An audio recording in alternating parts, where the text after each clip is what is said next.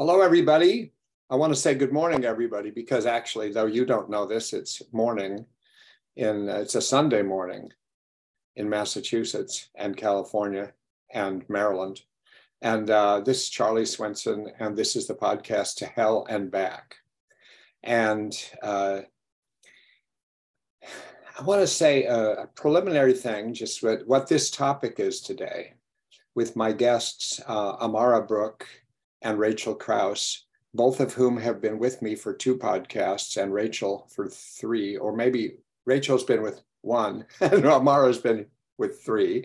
And we've been talking about autism and adaptations of DBT to autism. What's the intersection between DBT and treating autistic folks that are in DBT? And we've looked at it from several angles, and today we're going to look at it very, very specifically from when you teach skills. Since DBT's skills are sort of at the center of what is thought to be the change agent in DBT, the agent that helps people regulate emotions better, which then changes lots of things. So that's true also for autistic folks, but with autistic folks, you have to adapt to the fact that they have a certain neurotype, autism. And DBT's been all about adapting ever since Linehan started it. It was adapted to addictions. And that included adapting the skills to people with addictions because they have certain lifestyles and they encounter certain challenges with their addictions. And then I adapted it quickly to inpatient treatment.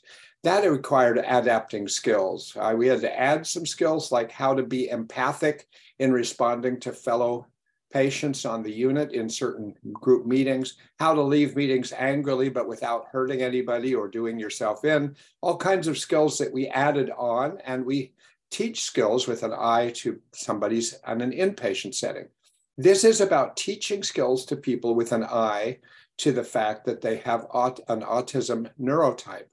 And as we went over in a previous podcast, and there's, like I said, there's 3 available if you want to go back to listen to them.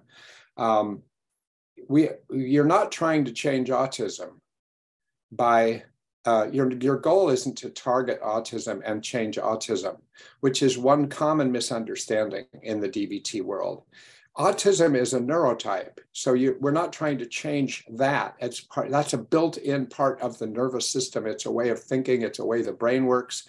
We're trying to help people with autism achieve their goals in life and regulate their emotions, which are the big goals of DBT for everybody, right?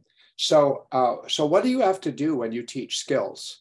Now, my guests are experts from several angles on the topic.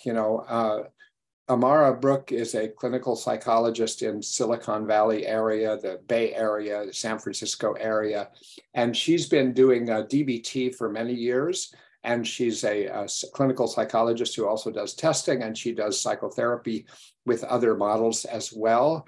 And she has a subspecialty working with people with autistic neurotypes and ADHD. And she herself has acknowledged in the previous podcast that she has autism and ADHD. So she knows this from the inside as well.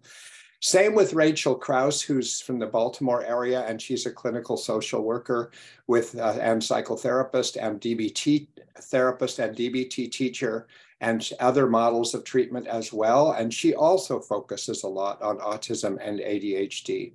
And she also has acknowledged that she herself has autism and ADHD. So we're rich with resources here, and we've got to just try to channel them into, these are 2 people who know what it's like both to give and receive DBT skills with autism.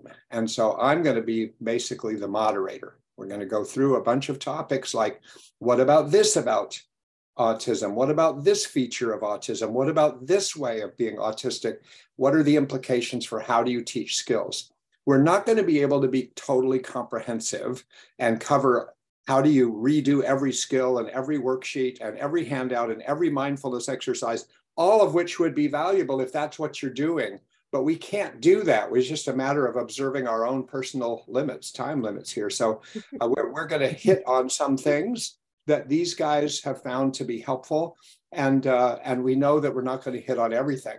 Feel free to write me through my website or leave messages on ratings and reviews on wherever you listen to podcasts. And then I can get these questions and comments, and I can also get them to Amara and Rachel. So Amara and Rachel, welcome. Good to see you. Thank you, Charlie. It's great to be back. Thanks for having us. Yeah, thank you, Charlie. Thanks for being willing to jump in on a Sunday morning. All right, so there's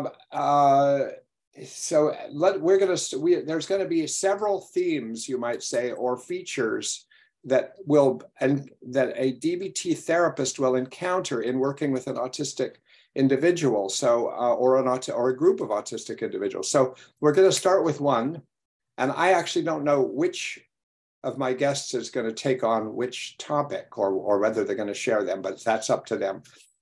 So the first topic let's call it the topic of invisibility, is that you're treating somebody with DBT, and from your point of view, their autism is invisible. They have spent their life learning how to hide it, mask it, not have it show up because it's stigmatized or because they've been mistreated in the past, they've been invalidated. And so masking is a big deal, which we're going to come back to.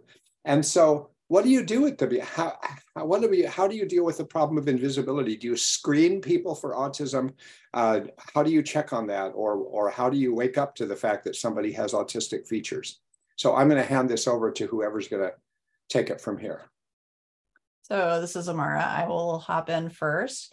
Thank you so much, Charlie, for hosting us doing this topic.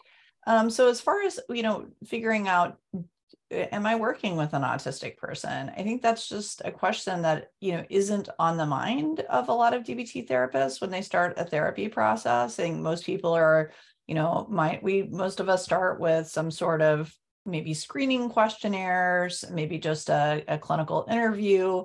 And, usually we're looking for things like personality differences, trauma history, anxiety, depression, suicidal thoughts and behaviors, self-harming thoughts and behaviors. Those are all things that are on our radar screen. But in many cases, autism and or ADHD may not be on our radar screen unless the client already has one of those diagnoses and has told us about it.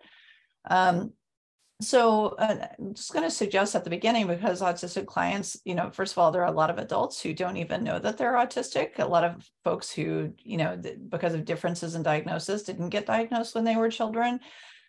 People may not even know. So I would suggest a couple of things. One is if you do screening questionnaires before you start treatment, some people will do things like a PHQ-9 or a GAD-7, or maybe, difficulties in emotion regulation scale, a borderline symptom list, or just various kinds of screeners. You might add some quick things that would look at the possibility of potential autism or ADHD. There's a really quick 7-item questionnaire, the ASSERT, which I find convenient to throw in kind of a screening questionnaire packet. There's some longer things like the autism quotient or the RADS-R, which are kind of longer, more thorough screeners for autism.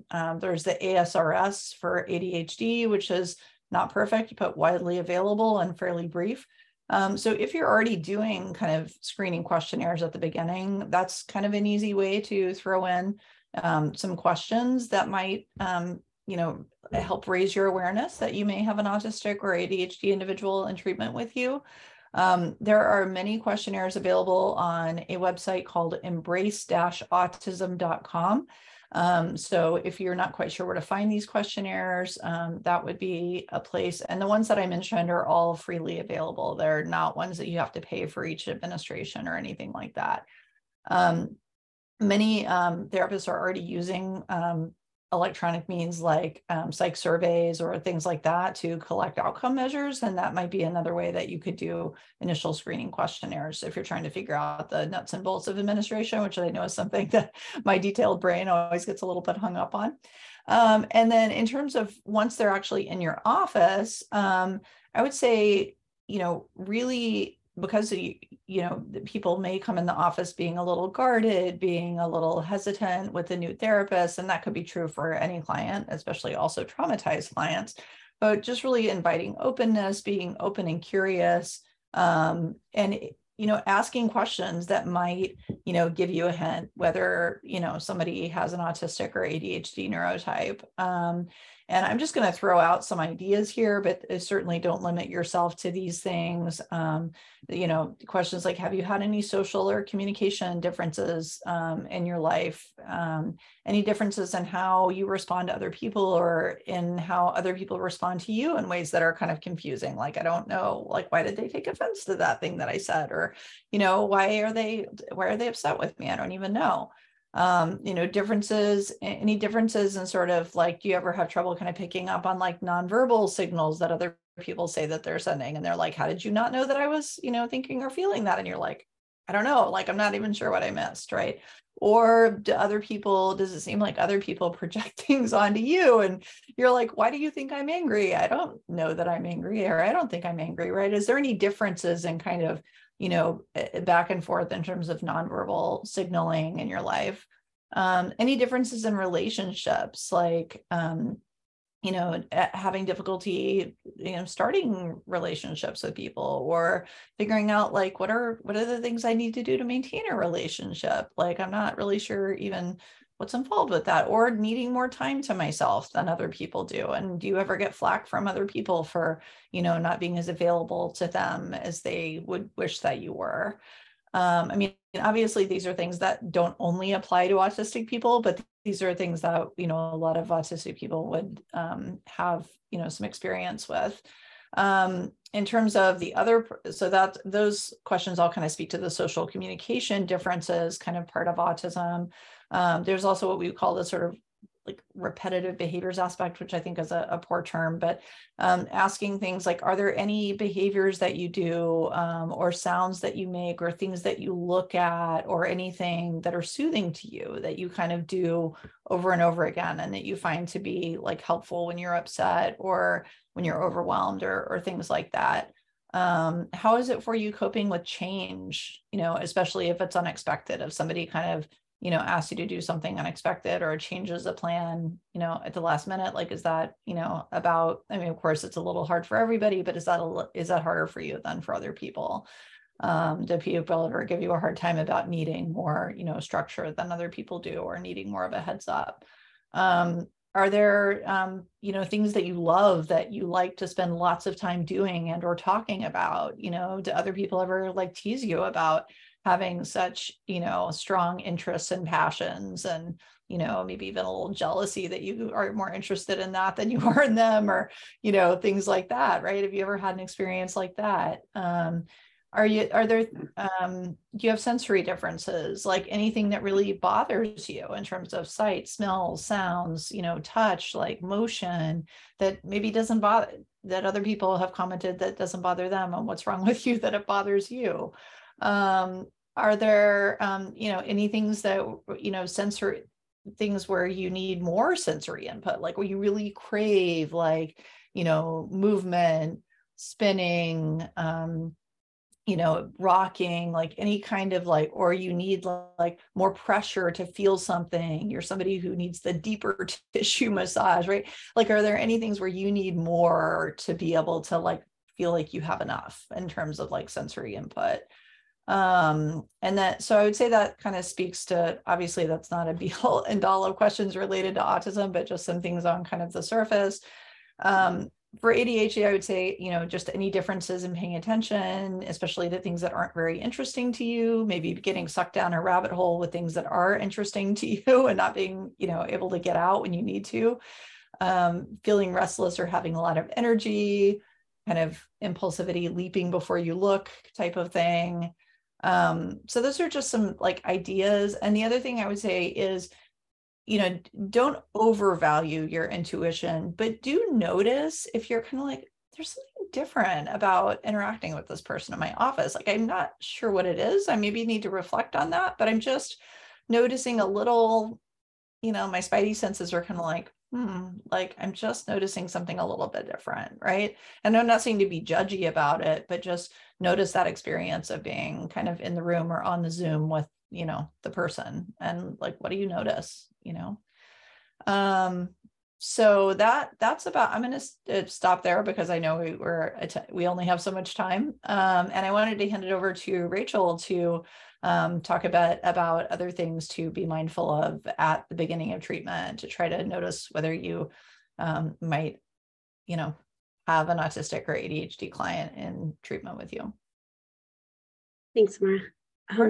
You covered a lot of the stuff that I was going to talk a little bit about, but I just kind of wanted to add a little bit. Sometimes autistic and or ADHD or ADHD, which is that combination of traits where you can actually qualify for both neurotypes. Sometimes we don't know that we have them because of the genetic component. We grow up in these families, and this interaction is seen as our normal. This is our parents. Oh, that's hard for you? Well, that's hard for me too, just because they don't. So, you know, Amara, what you were saying about having somebody in your office feeling something a little different, and if you are an ADHD, an ADHD, an autistic clinician, also finding that there's some similarities. You feel more comfortable working with this client, even if they're not identifying it in themselves. But I take a more utilitarian approach after a diagnostic and doing like a sensory profile with all my clients, as well as a learning style assessment. Just so I can be teaching them skills in a way that they best learn. And, you know, using, are you a visual learner? Are you an auditory learner? And then with sensory profiles, it's number one, we don't know what we don't know. If somebody's ever never asked them, you know, is there something you like to do when you feel dysregulated? And then they say, oh yeah, I watched the same show over and over and over again. That might be some indicator there. And that we're getting to know where our clients are very, very sensitive and where they need more input, because we're just wired differently.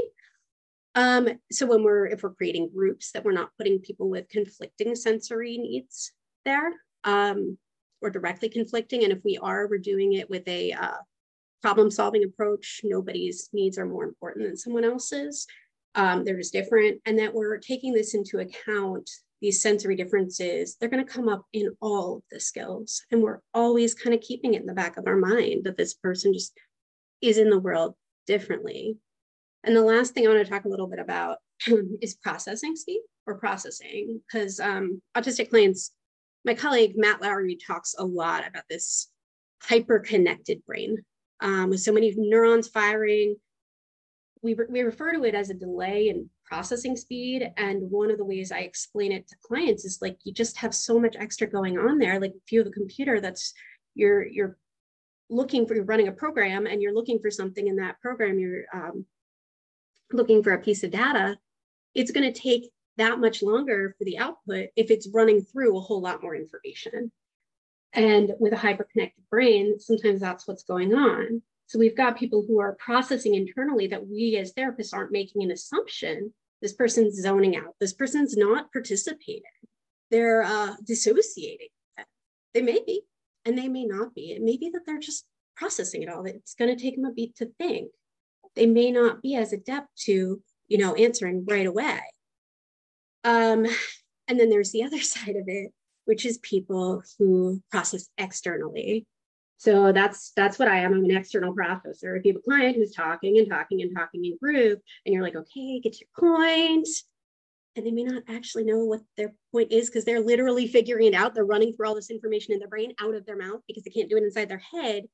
And it's really, really high. You know, you have this detailed story. It's hard to prioritize what information to provide and what not. Even writing notes like I have in front of me doesn't feel quite adequate. It can be frustrating if you're interrupting those folks because they're like, I'm getting there. I'm just trying to get there. I'm trying to actually put words to that connection that my brain sees so clearly, right? And that we're accounting for this. And, the last piece of that is that we're really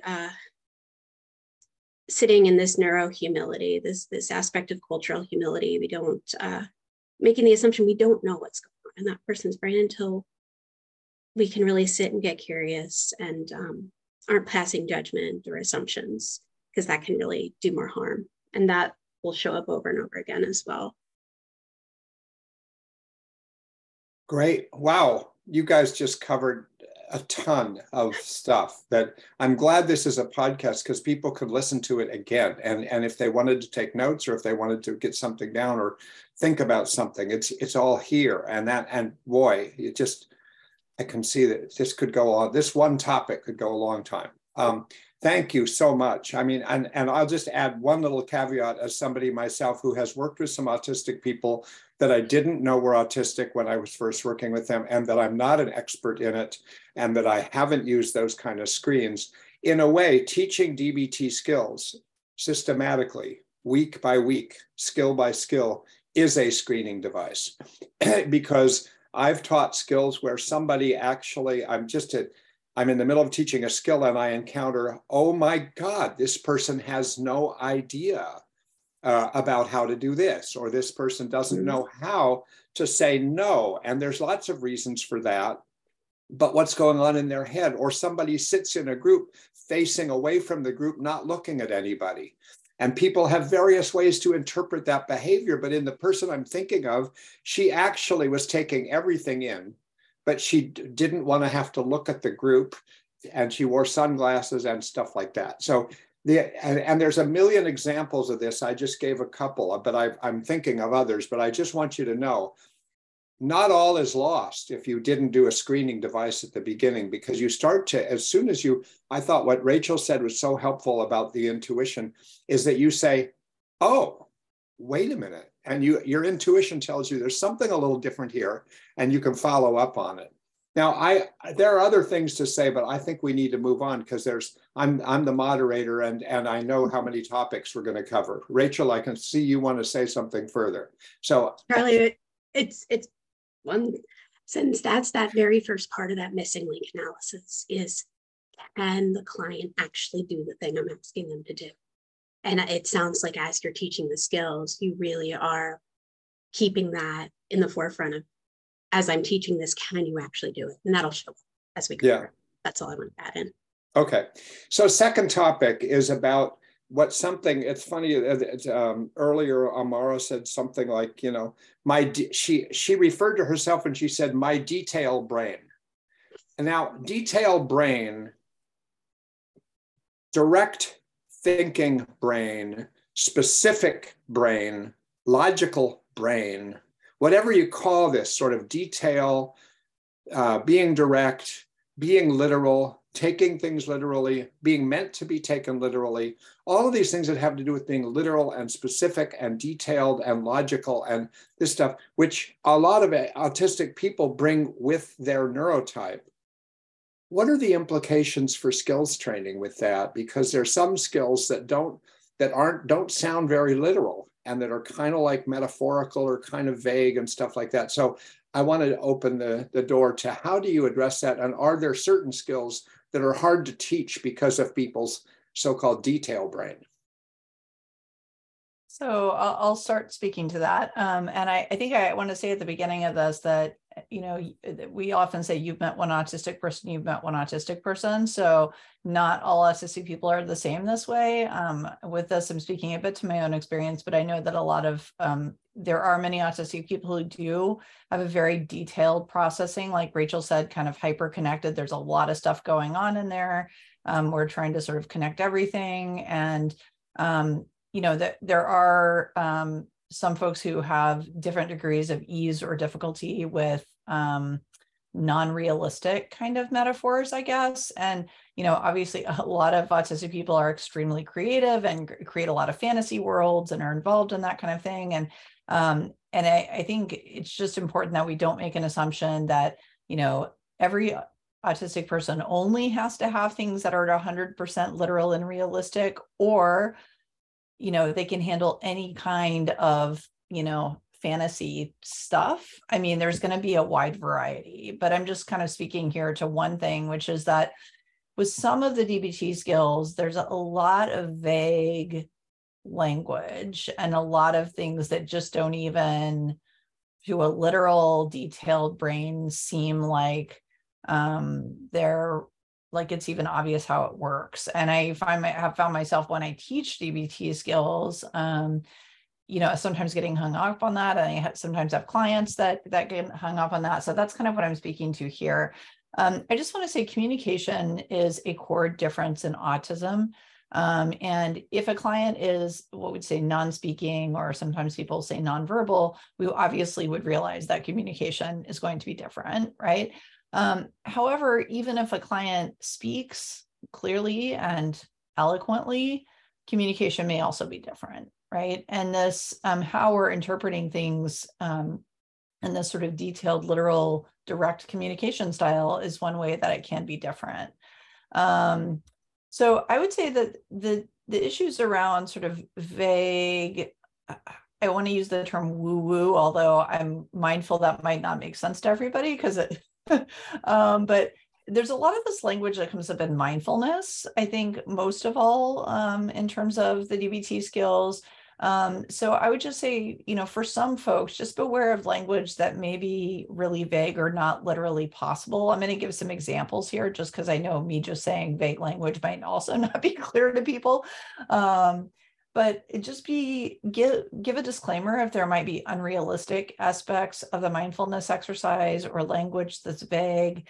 Be prepared to define and entertain and not dismiss questions about vague terms or vague assumptions. Be prepared to explain something in a way that is more straightforward. So I'm just going to throw out some examples. These are, I think, mostly from mindfulness. Or actually, I think this is from the introduction. So there's a reference to emptiness, right? I think a lot of people who don't know clinical terminology might not have any idea what emptiness means. And then it also could be interpreted literally, which is confusing. Willfulness, right? That shows up in the introduction before it's even really been defined.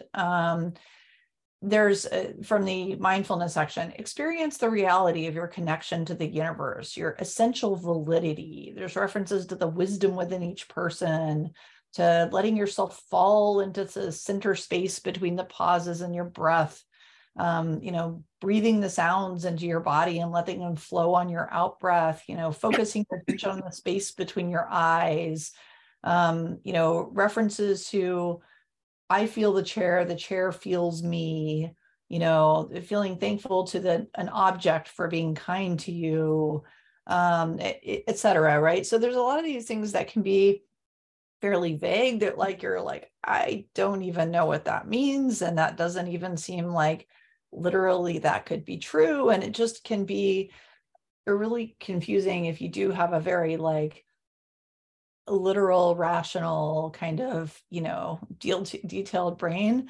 And I'll, disclose that I'm autistic and I come from a family of scientists. And I also have a lot of sort of scientific training. So we tend to probably be far on the end of that, literalness. And there's, as Rachel has pointed out to me, plenty of autistic people who, actually infer a lot of human characteristics to objects or, all kinds of things. So this is not true for every autistic person, but just consider that vague language there's also a lot of mindfulness exercises that have kind of vague language like this.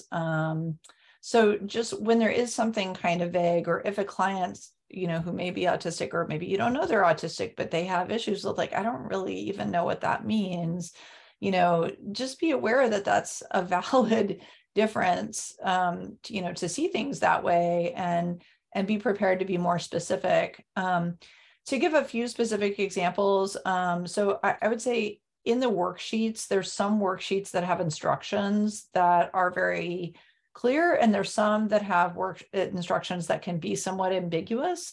So kind of be prepared to clarify if people have concerns about instructions being ambiguous.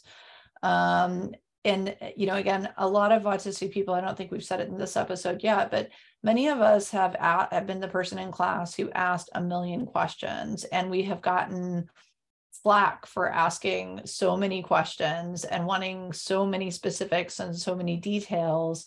And, that is a completely valid thing to want. And you may not always know every answer, and that's fine. That's part of the neuro-humility that Rachel was mentioning, to say, gosh, that's a really interesting way to look at that. Like, I'm not even really sure. Let me give that a little bit of thought, right? That's a sort of humble, like, wow, what an interesting way to look at it.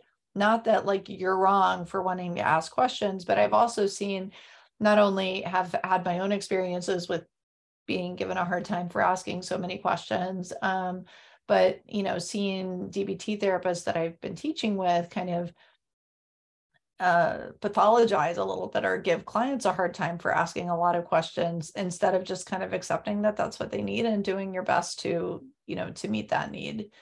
I wanted to say a few examples. In distress tolerance, I really love the factors that interfere with radical acceptance. It's actually like almost a response to the types of questions that autistic people often ask. I love that it's so specific. The radical acceptance step-by-step is a fantastic addition to the latest manual. I think radical acceptance was a much more vague concept in the original version of the manual, and those both the factors that interfere and the step-by-step are great, clear step-by-step examples of how to do skills. I would say there's other places in the manual that are not yet up to that standard in terms of specificity, but I think those are great examples of how to do that well. I think in distress tolerance, again, half smiling and willing hands is terrific. It's concrete, it's clear how to do it. You can, give examples of a famous painting that looks like that. You can say, like, there's stuff in there about what exactly to do with your face and the muscles around your mouth. Like, I just love that they're very, very specific and concrete skills. I think that's super helpful. I think in emotion regulation, the functions of emotion, I think it's handout 3 is fantastic. It's super logical. It helps make sense of, what feels. Emotions can feel like very unfamiliar and very kind of hard to understand. And I really love that. In checking the facts can be great. It can also be problematic, and Rachel's going to get to that. But you may get questions about, like, what's the threat? There's a question about what's the threat and what's the catastrophe. And it's not super clear in the manual exactly like what a threat versus a catastrophe is. So you might get questions about that. In emotion regulation handout 9, when you're deciding whether to use problem solving or opposite action, there's one, so it's sort of a flow chart for those of you who know that handout. But be prepared to give examples for when there's one situation where the emotion does not fit the facts, but acting on it is effective. And I've seen, I think skills group leaders sometimes find that challenging to explain as well, and try to gloss over it. And guess who's going to ask you for an example of that? Not only, but you have an autistic client in group, they're probably going to ask you, because they're going to want to know, like, wait, like, when would that happen? And just kind of hand waving explanations are not necessarily going to feel satisfying. I don't know that they should, because how is anybody going to follow that chart if they don't know the answer to that question, right? But many times the autistic client may be the one who is asking the question that other people are thinking but not saying, right? Mm-hmm. So, and it's also really important, to validate by, really like validating all those questions and just kind of doing your best to answer them. So I'm going to stop there because I'm mindful of time. And I think that brings us to Charlie's going to introduce the next point.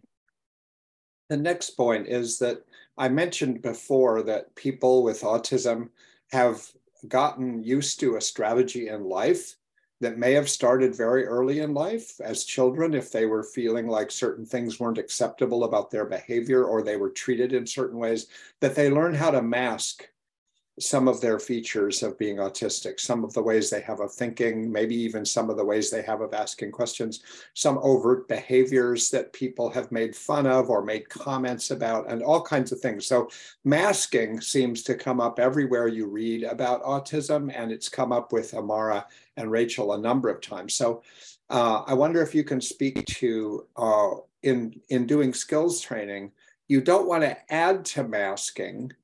You want to help people feel affirmed and comfortable in learning skills and in using skills. So are there certain traps? I think it's Rachel put it this way, masking traps, like traps when you're teaching skills where masking becomes particularly relevant to know about and to do something about. So Rachel, I'll hand it over to you. I mean, we all mask. I mean, that's the long and short of it. Everyone has the experience of masking something or certain parts about ourselves. And with autistic masking, it is the experience of subconsciously, consciously, or unconsciously, like intentionally hiding these autistic features for the purpose of fitting in, not seeming weird, different, etc. And I think the key piece here is that it's done out of shame. It's done out of shame and the need to be accepted. These masking is taught to us when we're little, have quiet hands. If I'm needing to shake my hands to regulate my emotions, right? And I'm being told quiet hands, it is that much harder. And it's more likely that I'm going to have a meltdown later, right? So when we see these traits as lesser than, unacceptable, essentially wrong, and how we show up to the world, basically. And so when we use that neurodiversity lens and we reframe autistic traits as an element of diversity rather than being lesser than, that's what we're doing. And the problem is that there's times where autistic traits, features, the way the person shows up to the world in their, utmost comfort is not necessarily the most effective option in getting to their goal. So I utilize the term, I use mindful masking. Now it's not the greatest, because if I'm saying masking comes out of shame, and is this reclaim, is it just the best I got right now? But there's certain skills where therapists fall into what I call masking traps, where they're teaching a skill that encourages masking and actually perpetuates the shame. So when I teach this, I'm actually encouraging them to use that more mindful masking approach. So kind of coming in with curiosity, that we can, it's possibly a place where we're being mindful of spoons, of the amount of energy it takes to mask. What we're not saying is fake it till you make it. We are not saying that, because oftentimes autistic folks are never going to make it. And if you mask too long, it leads to burnout, right? But for just this, we're explaining it to clients, for this instance, if you show up, if you operate in this way that doesn't feel natural to you, knowing what your goal is, you can use the energy and effort to do this little uncomfortable thing to get to your goal quicker, or you can not do this and just see how much that is going to take from you. And as long as we're introducing this as a choice, as a difference rather than the way you should, that's the difference between encouraging masking, or that therapist getting trapped into teaching a masking behavior, which DBT has been accused of many times. So I pulled a couple really good, what I feel are good examples. I can't go through all the masking traps, but the first one is this idea of appearing confident and interpersonal effectiveness, your dear man skill, the A, because my version of looking confident, or when I'm confident, what you're going to see on me may be different than someone else, like this eye contact, this physical stature. It's all really holistic in nature. And it's also true when an autistic person is under duress, it can seemingly regress, kind of take on a younger tone of voice, mannerisms, act younger than they are because of the level of anxiety and stress. It's not necessarily a choice, right? That is the nervous system taking over and the brain protecting itself. So that being said, we're having these honest conversations with our client of how do we be effective? And maybe this is a conversation better had over text message or email, or maybe we teach them, you rehearse this until it's like a script, until you're on stage. If that's going to be most effective, knowing that it isn't the natural state of being. And then we have this kind of expectation, societal expectation that responses must be instant, yes or no. And people are conditioned to say yes or no. And then if you don't, if you say yes and then you don't do it, it's kind of a fawn response initially. If you're saying no, it's considered oppositional defiance. And yet the person really needs that processing time. So we get really used to, I have clients practice the script of, hold on, I need some time to process. Let me get back to you on that, especially as we move into that negotiation skill. especially as this instant back and forth is expected. And it may not be the type of thing where a hyperconnected brain that takes a minute to process can produce. So it's another way that we kind of approach the dear man skill. There's the distress tolerance skill, the willfulness. This is a huge one. I really, really caution therapists to be extremely, extremely careful with this skill because we really portray willfulness as a choice. On our handout, we say we're using to tolerate, giving up, attachment to me. And, you know, autistic clients who have these differences have a lot of them are accused of being selfish, and it's a lot of shame, right? And me, that's selfish. You know, I can't be in a room because the noise is too loud. That's selfish. I am prioritizing my needs over other people's. And yet, you know, I physically can't exist because that's pain. And these things are incredibly shame inducing. And so when we have this willfulness or willingness skill, it kind of fails to account for this incredibly complex process, nervous system dysregulation, that can create a willfulness or what could be perceived as in any client, much less an autistic client. So when working with willingness versus willfulness, I really, really encourage the therapist to do this deep dive into this behavioral investigation with the client. You know, I have this expanded missing link analysis I work with. We really want to get to the clients to come to that conclusion of willfulness on their own. And, you know, if we are going to introduce it, kind of introducing it tentatively, you know, there is this one thing, could it be there's an element of willfulness going on here? Just in a very tentative way. So we're not re-traumatizing with, you are this thing, and now the client is shamed again.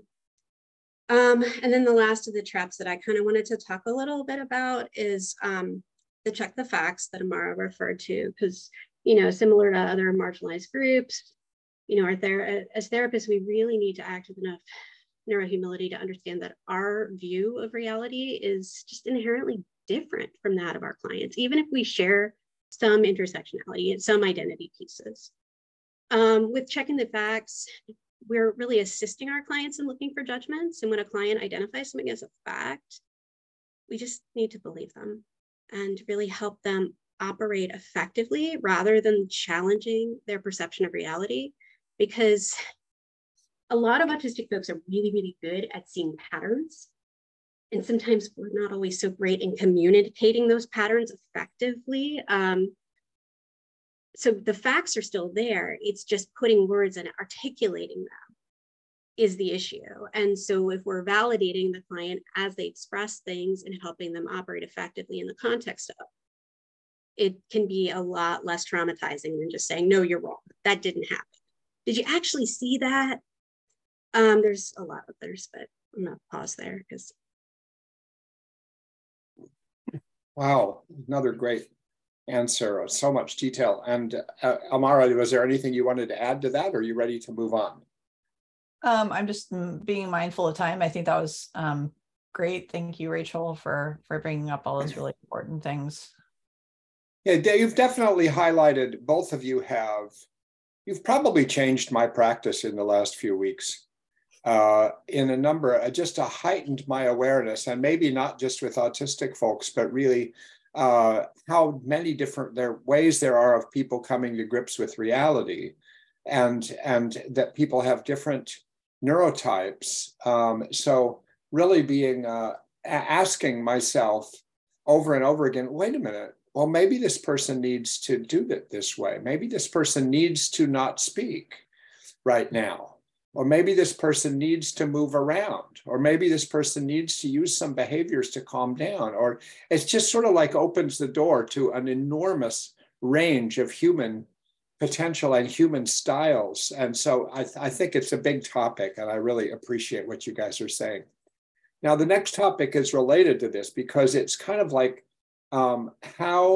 in how many ways it's possible for therapists and skills trainers to unintentionally invalidate people with autistic or ADHD neurotypes, like all these ways that we end up pathologizing people for their characteristics. And so I just wonder if you could say something about approaches that therapists and skills trainers can take to be alert to this possibility of invalidating autistic folks, and how to, and if there's certain skills around which invalidation is more likely to come up.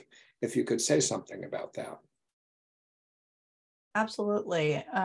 So I also just want to say that, like, Charlie, what you were saying about being aware that there could be different neurotypes, different interpretations, different realities. I think that adapting DBT to better serve autistic clients and ADHD clients is very, in my mind, closely connected to adapting DBT to better serve various diverse populations, right? There's been a lot of discussion about that for BIPOC populations and others. And I think some of the same types of difficulties, like the difficulties with checking the facts and not making our assumptions about our reality as the therapist, not assuming that that is the same as the client's reality, I think it's all part of the same, kind of thing, right? It's all part of this kind of humility about my experience is my experience. I need to like really be curious about this other person's, lived experience and life experiences, and, not making assumptions. So I think it just falls into that. And I think this question about unintentional invalidation, it's definitely something that can easily happen with autistic clients. And it's also something that I hear often can happen with other diverse clients who may have life experiences that are different and or even values and goals that are different than the therapists, right? And we want to make sure that we're centering the client's reality and not the therapist's reality, because it's, of course, easier to center our own reality, but it might not work for clients who are different. So I think in terms of avoiding unintentional invalidation, how do we make sure that, of course, as DBT therapists, we care so much about being validating, right? We have a whole set of theories, the biosocial model, about how harmful invalidation can be. And, we don't want to perpetuate that in therapy. And we work all really hard, so many levels of validation to try to be validating. So I just really want to acknowledge those fabulous intentions and make some suggestions about how, to make sure to be validating for autistic clients. So I think in pre-treatment, Charlie hinted to this earlier, but in terms of goal setting, that getting rid of or reducing autism is not the goal. That is invalidating in and of itself. And so let's make sure that the goals are truly the clients and not just shoulds from other people. And autistic clients have been receiving, honestly, lots of shoulds from other people throughout their lives. And some of that may be initially brought into the room. And of course, we want to honor what autistic clients are saying, and also have our little radar up for if it sounds like they're just kind of repeating a criticism from somebody else, and maybe it's not their goal, like just kind of being curious about that with them and helping them with, discernment of what they really want and being really validating of that, which may be a very foreign experience for them if the other people, both personally and professionally in their lives, have been pressing them toward conformity with, non-autistic norms. That whole, it may be a very, very new experience to have somebody who's truly validating what they need. I would also say one way to avoid unintentional invalidation is what we call kind of, as Rachel was saying, neurohumility, or also radical authenticity, just like being willing as the therapist to not know and, to be wrong. And, you can say things like, hey, this is a trick I learned when I was an academic, because you give a talk and usually your biggest fear is somebody's going to ask some question from left field that you don't know the answer to. And, I had to learn to say, hey, gosh, that is a great question. Like, I don't even know the answer, but thank you for raising that. I will totally look into it. Right. And then I realized that the skill for, honoring and, colleagues is also really good for honoring clients, right? Like, clients come in with questions that you don't realize they're going to have, right? And we want to treat them with the same amount of respect that we would to, a colleague, right? And so, there's nothing wrong and nothing shameful about not knowing the answer all the time. And, you can be really validating when you don't know. I would say also, I said earlier, really encouraging answering to the best of your knowledge, or at least validating and reinforcing all questions, right? Don't pathologize question answering, right? Curiosity is, and this is one of my values. I think curiosity is a good thing, right? Being, having lots of questions is a good thing. And many autistic people have been pathologized for that, throughout their lives by many people, not by all people. I know some of the most formative people in my life have been the people who encourage those questions. And, don't we all want to be that wonderful, person in our clients' lives, to be really validating to them and helping them, really believe in themselves and, be curious and grow, right? I would say in terms of specifics, just places where we could be invalidating and ways to not be. In distress tolerance, there's a page about adapting DBT for addictions, where it says, are there any of these things that you do like over and over again, and you've tried to cut down on them, but you haven't been able to? And that seems like a little bit of a risky one for autistic clients, because autistic people tend to have very passionate interests and hobbies and things like that. And many have been told by other people that they should cut down on those things. And they have maybe even been subject to interventions to try to cut down on those things. And they may not be able to, because guess what? They need those things, right? These are our spins, special interests, right? So I think we want to be careful with autistic clients that handout, which has a different intention, doesn't doesn't pathologize spins, which are actually a really, really important thing for autistic people, right? And I think that theoretically, I think, well, is this something that you've been trying to cut down on because other people are giving you flack about it, versus something you're trying to cut down on because it's actually harmful? I think that's a big difference in terms of differentiating, like, am I accidentally pathologizing sort of a passion or a spin, versus is it something that actually is, an addictive problem for this person, to which these addiction skills might actually apply.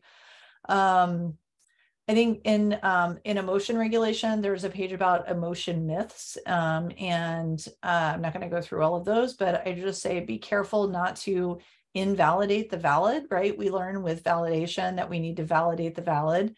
But let's make sure not to invalidate, a reality or even a value system that might be valid, right? Because it's different than ours, right? There's some neurotypical, or at least non-autistic assumptions in some of those emotion myths. In terms of emotion regulation, accumulating positive emotions in the short term, I think this is an issue that I deal with for all clients, but there's a sort of generic list that's provided to give some ideas. But be aware that, like, the events, not all events on that list may be pleasant for all people. Some of those options may be very unpleasant for some people, right? So make sure that whatever the whole point of the skill, and I think this speaks to Charlie's kind of, theoretical conceptual approach to DBT, right? The whole point of accumulating positive emotions is to do things that you enjoy, right? Not to do things that somebody else enjoys or that you might not enjoy. So I think with that skill, just make sure that clients are choosing things that are pleasant for them, and also make sure that you're not, maybe organizing something is pleasant for them. And maybe that's not something as the therapist that you would find pleasant, but maybe that actually brings them a lot of joy, right? So just make sure you're really validating whatever it is that they find pleasant, even if it's not something that you would find pleasant or that the manual says is pleasant. Accumulating positive emotions in the long term, there's this wonderful values and priorities list. I think that is a great tool. It sort of comes from kind of the ACT world. Great tool to help people really get in touch with what they want. And I know a lot of people run into, when they first go through it, kind of shoulds, right? We come up with shoulds, like, oh, values are like, that's kind of a loaded term that can have kind of cultural, like, should kind of implications. And I think we can help when we introduce that to say, this is really about what you want. And you may notice, your mom's voice popping up in your head, or your, ex's voice popping up, or your boss's voice popping up in your head saying, or your, church's voice popping up saying what you should want. But this list is actually about what you actually want, right? So just be aware that voice could be popping up, those shoulds could be popping up, but that's not what this is about, right? So this could be a super validating thing, but it can also be an invalidating thing if, the client's bringing in shame. They're afraid, well, maybe you have the same kind of value system as all these other people whose shoulds I have in my head, right? And so I'm giving the correct masked answers rather than my actual real answers, right? Like we have to be really intentional about creating a safe space for them to be able to be honest about what they actually want, because that may have been judged very heavily in the past. Coping ahead, I think we need to make sure that, and this is again emotion regulation, making sure that the coping ahead plan is realistic based on clients' needs and abilities or disabilities. It's easy for people to kind of make I'll just do this. And I think, all as DBT therapists, we've probably all seen somebody initially make a really unrealistic coping plan. But just be aware that, autistic clients have been being told by other people for a long, long time that they should be able to do X, Y, or Z that may not be realistic for them. And so I always ask kind of like, okay, well, how is that actually happening? How would you do that? Like, and is there going to be anything that gets in the way of that? And, just kind of being really curious with them and making sure that the plan is realistic. I see Rachel raising a finger, so go for it. I just Rachel. wanted to insert here, this is a place also where unintentional invalidation, when we are doing interpersonal effectiveness with the Dear Man and writing a script, there's so often this debate of, if a client asks for help writing a Dear script, do we assist them in providing the words, or do we encourage them to do it on their own? And it's very true that there's a lot of folks who may always need assistance in actually taking in hearing the words, something to make their own versus generating it themselves. And so as therapists, that when a client says, please help me write this, right, that you actually can provide words for some folks, because they may not actually be able to generate it on their own. Or if they do, the weight on them of how much that script took to produce is so much heavier than if you had assisted them by providing words. So I just wanted to jump in there with that, because that really generated that one. That's a great point. And I do think it brings up, one of the things that can be invalidating is the, societal assumption that everybody should be, this is a very Western society assumption that everybody should be perfectly independent. People should leave DBT being able to do all of these skills like perfectly independently without anybody helping them. And I don't think that's realistic for a lot of clients, but certainly for a lot of autistic clients, they may continue to need the person who did my autism, diagnosed me with autism as an adult. I really appreciated that she said, hey, you know what, you have a system of other people that you can ask when you don't know how to handle a social situation, or you don't know how something you say might land. And that's awesome. Like, that's completely valid to need, right? That's not like something you have to make a goal of getting rid of, because if your brain just isn't on the same wavelength as other people, being able to reach out to other people and ask for help, and have those other kind of wing people in your life who support you is not a bad thing. It's a perfectly valid thing, right? And so I think we don't want to imply that perfect individual independence is necessarily always the appropriate goal for everyone. I think I just want to say one or two things about interpersonal effectiveness. This is a place where I think, because there can be masking traps, and also because of unintentional invalidation, where DBT has gotten a bad rep among some people, autistic people, who have seen it as kind of just enforcing and teaching neurotypical norms. And so I think we want to be I think the interpersonal effectiveness skills can be incredibly helpful, used mindfully for autistic people to work towards some goals. I personally found just the step-by-step Dear Man so amazing when I first was learning how to teach that. I was like, wow, there's like a logical way to do this stuff. So I would say just be aware some of the myths in interpersonal effectiveness may not be myths for some autistic clients. And so I'm just going to leave that at that. And then also hand out 20 behavioral strategies, maybe trauma triggers for some autistic clients who've been forced into ABA earlier in their lives. And I don't want to, ABA is a whole different discussion, but I just want to say that those can land really negatively, and you might want to be really cautious about those for autistic clients. And they can also feel really manipulative in a way that feels actually really kind of unethical to some autistic clients. So I'd say you can present them as an option, but also be aware that there may be valid reasons why people are not into them. So I'm going to stop there. Thank you. Thank you again. I've found you guys make such helpful comments. I've raised 2 boys with ADHD, and I'm thinking back on things where I unintentionally invalidated them and where they could have used kind of more of this kind of understanding. So thanks. And let me say now the next one comes out of, I'll just, to make a very concrete example that brings to mind the next thing. When I teach DBT skills, or when I teach chain analysis, or when I teach anything where I'm trying to show people something, DBT can be so heavily verbal that I sometimes think DBT is like doing therapy above the neck, and doing therapy in the verbal world. And the verbal world is not everything. And so the question is, are there strategies? Because, when you do a chain analysis, you can also represent it visually, and you can make it into a flow chart, and you can have your client participate with you with their own magic marker, and you're making, and turn it into a sort of project together. And there's lots of things that can be like that I think we don't think enough about.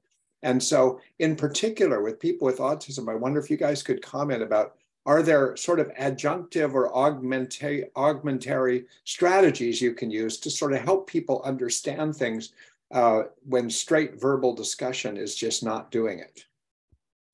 Yeah, I'm going to speak briefly to that. So thank you, Charlie. So I think we want to be prepared. Like you said, the handouts and workbook is very verbal, right? Therapy in general relies heavily on intense back and forth verbal communication.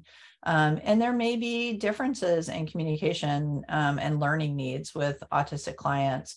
So, Rachel already spoke to, taking longer to respond, or, maybe needing to process out loud. Also consider adding illustrative visuals for clients who would benefit, kind of spreading things across sort of the verbal and more visual. Charlie gave the great example of doing chain analysis, visually, and there's a lot of different creative and very visual ways that can be done, very participatory. So I'm definitely a fan of that. Also just things like simple graphs or flowcharts showing relationships between variables, or change in emotional arousal over time when using skills. There are a few in the manual. There's like the Wise Mind Venn diagram, which I think is actually a nice example. And others have been sort of created and shared by DBT therapists who are trying to help their clients better. I want to thank Lori Ritchell and the people at UNC Teach, who have been, one of the things that they have suggested is using more visuals with autistic clients. And I appreciate them suggesting that. It's something well known in terms of improving teaching for autistic students, and helping with self-regulation, giving kids like lists of visual lists of things and that sort of thing. I think there's a lot more work to be done in terms of developing visuals that resonate with autistic clients, and of course the same visual is not going to resonate with every autistic client. Colleague Melinda Brackett's been doing a lot of work on developing visuals for autistic clients. But again, I think I would love to see more kind of, crowdsourcing of this and having people develop and share visuals.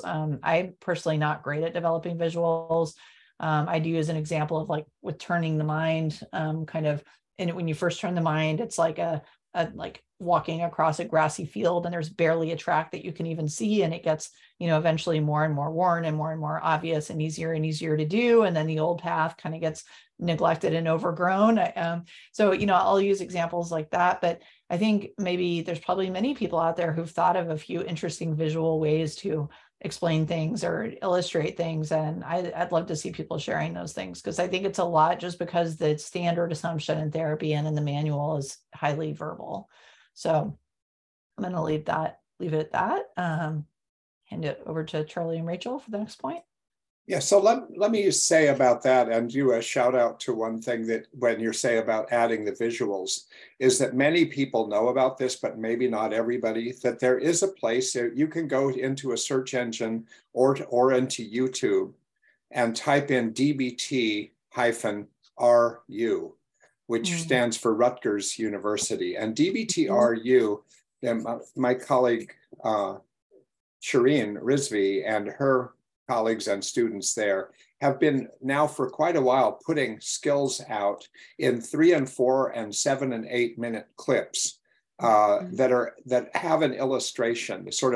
They have a very talented person who does animation there, and so they have these cool little animations and clear explanations that are very specific about the skills. So people can access the skills there, and it can augment other skills training. I use it myself with many of my clients. So I would just want to add that there. I love that. We use those almost every group.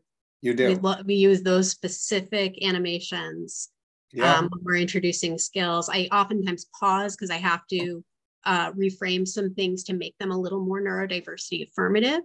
And, you know, I know they're taking straight out of the manual, and my clients love them, or the feedback I've gotten, at least, is that they're super receptive to them. Yeah, same for me. Hey, look, we're going to do one more main topic here, which is such an important topic, because as you guys have made perfectly clear in this and previous podcasts, people with autism often have heightened differences in how they register things in their sensory experience. So heightened experiences of sound or light or fabric or touch or smells or tastes, all kinds of things. There's just sort of a heightened and differences that compared to neurotype ways of experiencing sensory, though I'm not even sure what those are, since there's so many different ways. But I wonder if you could comment a little about, given the sensory experiences that people with autism sometimes have, what would you highlight about teaching skills that to keep this in mind? And what do you have to adapt, and where might you run into trouble? So I'll just hand this over to either of you. This will be our final topic for a few minutes here. So with sensory, I want to explain it's not just heightened. There's also hyposensitivity. So we almost need more input to feel anything. And I think it's really important to keep both in our minds as we're working with clients. And it's also really important to introduce the 8 sensory systems, not just the 5 that we've talked about a little bit in previous podcasts. Because if I have a hyposensitive interoceptive system, so knowing what's going on inside of me, and I can't quite tell I'm hungry, but I'm super dysregulated and I don't know why, it could be, and in knowing that about myself, that I'm hungry and not realizing it. I really, really love giving the clients this youfeelllikeshit.com that somebody sent out on the DBT listserv, because it literally will run people through have you had something to drink today? Have you taken your medicine? Are you hungry? And it really is very clear in the directives. Okay, go get a snack. Or is it too cold or warm? Are you able to adjust the temperature? So it cues those conversations, almost links in the chain, or the missing link of why am I dysregulated? So it's almost like a regulation missing link analysis, if you will. But hypersensitivity really needs to be taken into account when we are going through those chain analysis, especially when it comes to things like self-injurious behavior. We're discussing distraction, self-soothing techniques, because like if an autistic client goes, oh no, and they're frustrated, they smack themselves in the head, right? We don't pathologize that generally. And And if there's an autistic client who has low interoceptive sensitivities or awareness that hits himself in the head and it causes a mark, we as therapists may see that differently. Or if a client likes to self-soothe by taking a hot shower, and then they're burning their skin because they're not registering the burn. Well, what I'm not saying is we should accept and encourage these behaviors because this, I'm guessing our clients are not having a goal of harming themselves. And yet I really want to encourage people to think about kind of working with the client about the reasons why it's happening this way, understanding just beyond the self-injurious behavior. That we're doing our chain analysis and really bringing up this knowledge, knowing this, having this awareness of sensory differences is imperative as we're helping our clients. And the implications are really just to be mindful. I've spoken at length previously and then on our listserv about adding the S to the please scale to optimize emotion regulation, reducing vulnerability to emotion mind. We really need to be balancing our sensory input. So if a client's kind of stuck and they may be unconsciously like stifling a movement, a stim, they may not even know they're doing it because of masking for so long. In distress tolerance, in self-soothe, we are teaching our clients to stim. We are teaching them to use their sensory systems, all of our clients, to regulate their emotions.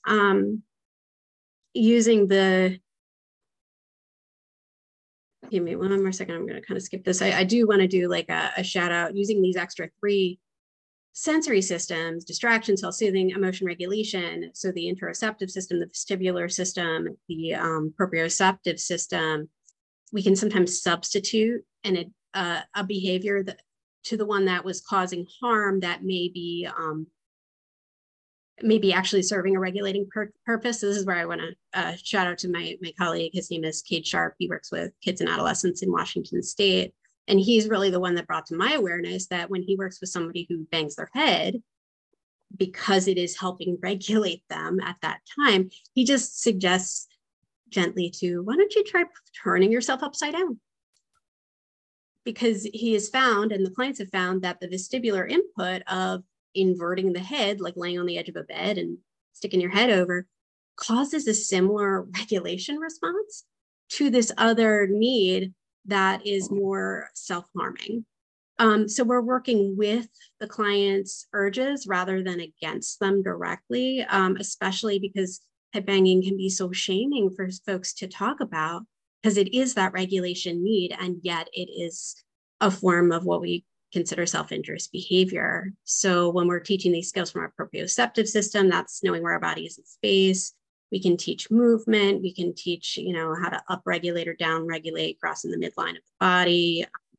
Kind of, if our brain is not sure where our body is in space, using things like weighted blankets, compressing clothing to regulate in that way, or the opposite, if we're feeling kind of constricted, seeing if maybe it's that we need to change our clothing.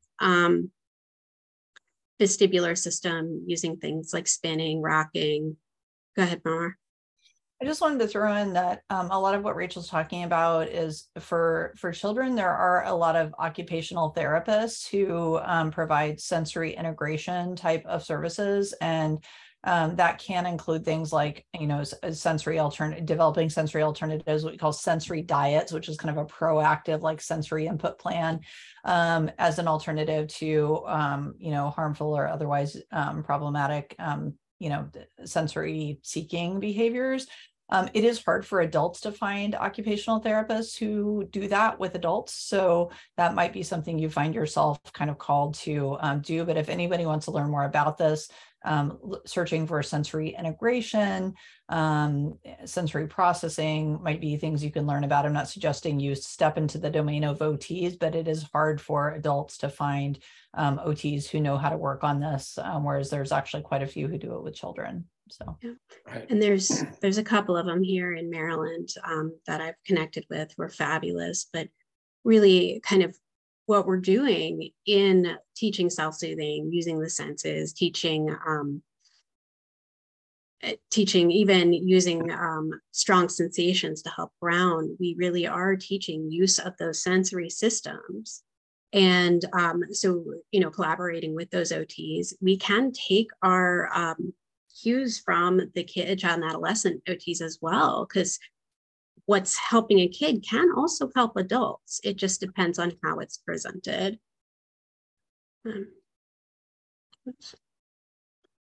Tell you, there's the richness of this. I think you guys, since you live in this world and you focus on this world, I think you may underestimate how many things you've covered that'll be new to other people, or that people maybe have just thought a little about and you're expanding a little bit. I mean, and so I thank you for covering, and I know you've had to cover things quickly, and I know you have a lot more to say. And if people want to reach out to you guys, I know you both consult to other people about using DBT and other models with autism and ADHD. So you guys can reach out to them. You can come through my website if you want to leave an email, and I can put you in touch with them, and they can answer questions as long as they don't get flooded with too many at once. And I'll let them handle their own limits about that. And I want to say, Rachel, that was so interesting what your colleague said about putting your head down, because I not too long ago, my wife was going through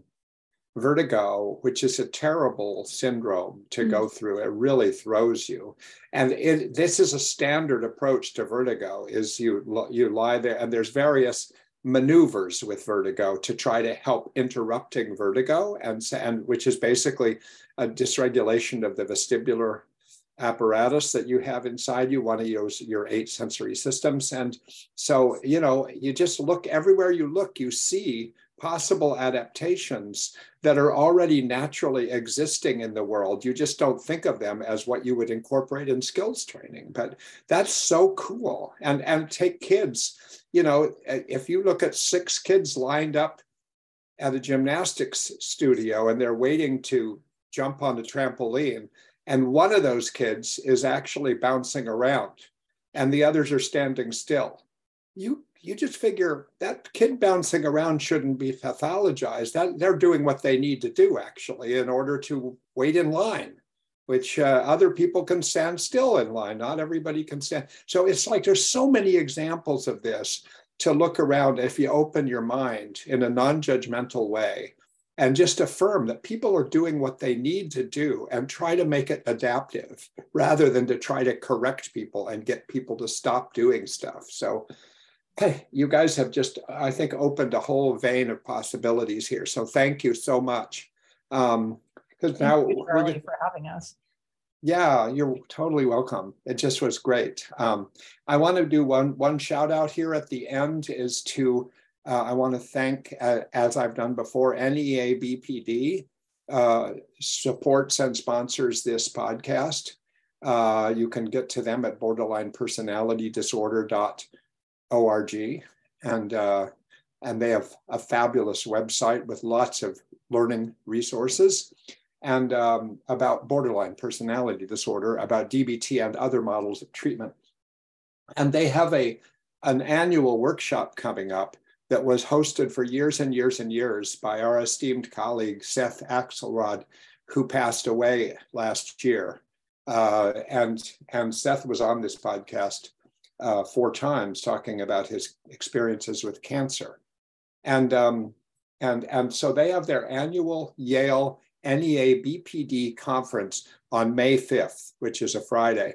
You can either go virtually or you can go in person. So it's a hybrid conference this year focused on attachment and trauma, and it's always really good. So I just wanted to mention that in case you listen to this podcast before May 5th, which is coming up pretty quick. And you can go to NEA BPD's website to find out more about registering for that conference.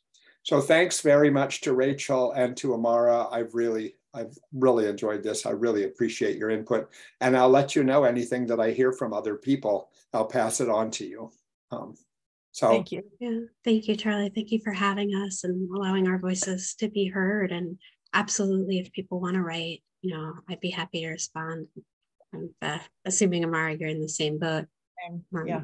Because it's clearly something that's very important to both of us and It's important to a lot of people. You're going to have a lot of fans in Sweden. I think I passed on an email that my dear friend Anna Lindstrom, who is one of the senior people in DBT in Sweden for a long time now, wrote and said, oh my God, she loves these podcasts you guys have been doing. And she said she's going to be sending it out to the whole Swedish DBT community because people are always asking what to do about autism. So, I'm sure Sweden's not alone. This is just some place I happen to have a connection. So prepare yourselves. Study your languages. You know. Okay, we're going to end. We could talk on and on, but we're going to stop now. So thank you, everybody, for tuning in. Bye-bye.